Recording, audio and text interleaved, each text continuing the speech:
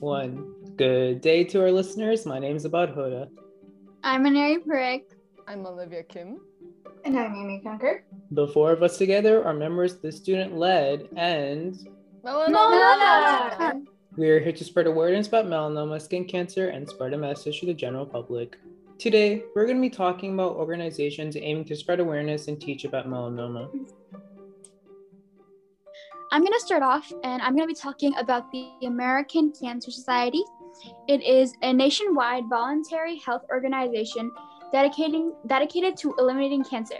They have invested more than $5 billion in cancer research since their first establishment in 1946, all to find more and better treatments, uncover factors that may cause cancer, and improve cancer patients' quality of life.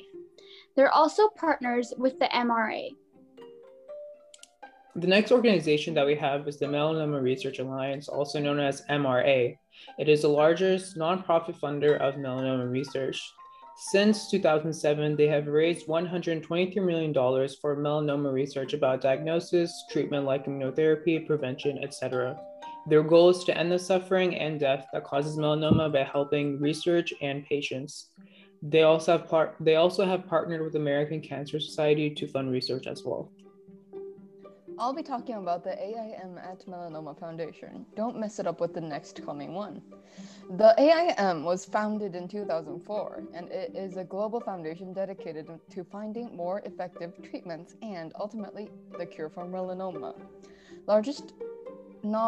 As the largest nonprofit international organization focused on increasing support for melanoma, they not only improve the melanoma research funding, and they promote prevention and education among the general public and medical professionals, and even provide comprehensive and easily accessible melanoma resources for patients, survivors, and caregivers. They also host walks called Steps Against Melanoma. Lastly, let's take a look at a melanoma organization we're particularly fond of, AMI, American Melanoma Institute. We ourselves are ambassadors of AMI, and with them, to give you more information about them, they were basically an organization founded in March 2019 by a group of passionate volunteers, particularly in the field of medicine, coming from dermatology, dermapathology, pharmacy, optometry, dentistry, with the main goal of saving and celebrating lives by discovery and research, public education, and raising awareness to prevent melanoma. As ambassadors, we constantly conduct interviews and raise awareness about melanoma to our community as part of our hosted community team. Okay, now let's move on to our fun segment. Okay, so I have a confession to make. I previously didn't tell our members about the topic for today because I knew they were not going to enjoy it, but we shall do it anyway. Are you guys ready for today's topic? Yes, ma'am. Why not? Okay, so today's controversial topic is, does a straw have two holes or one hole?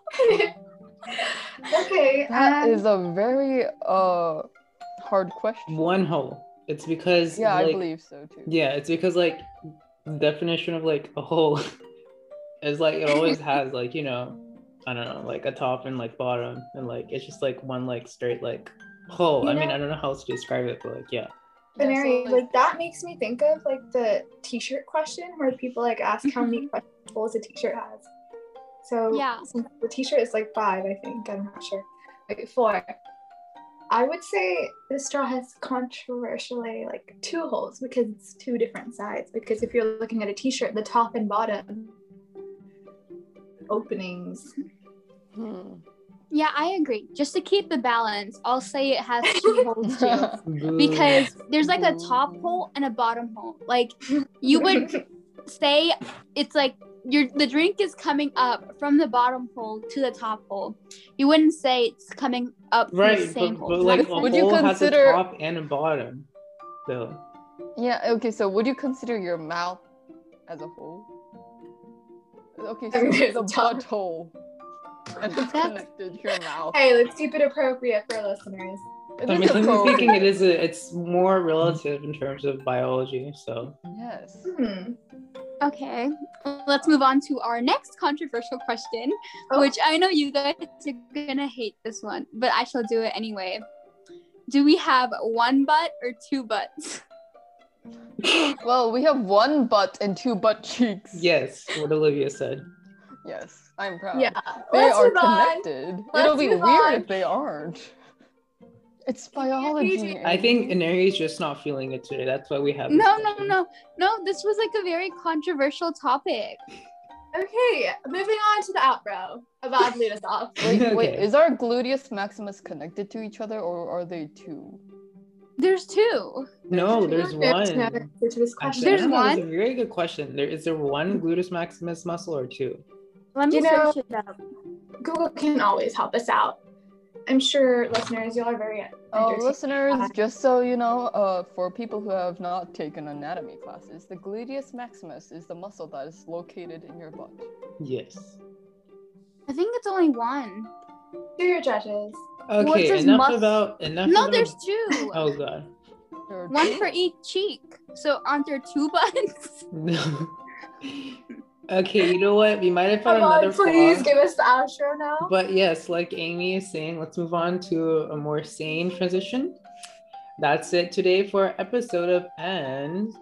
No. Make sure to listen to the rest of our podcast if you haven't already. Next episode will be our grand finale. For our last and final episode, we will be discussing the statistics of melanoma and how it will look like in the future.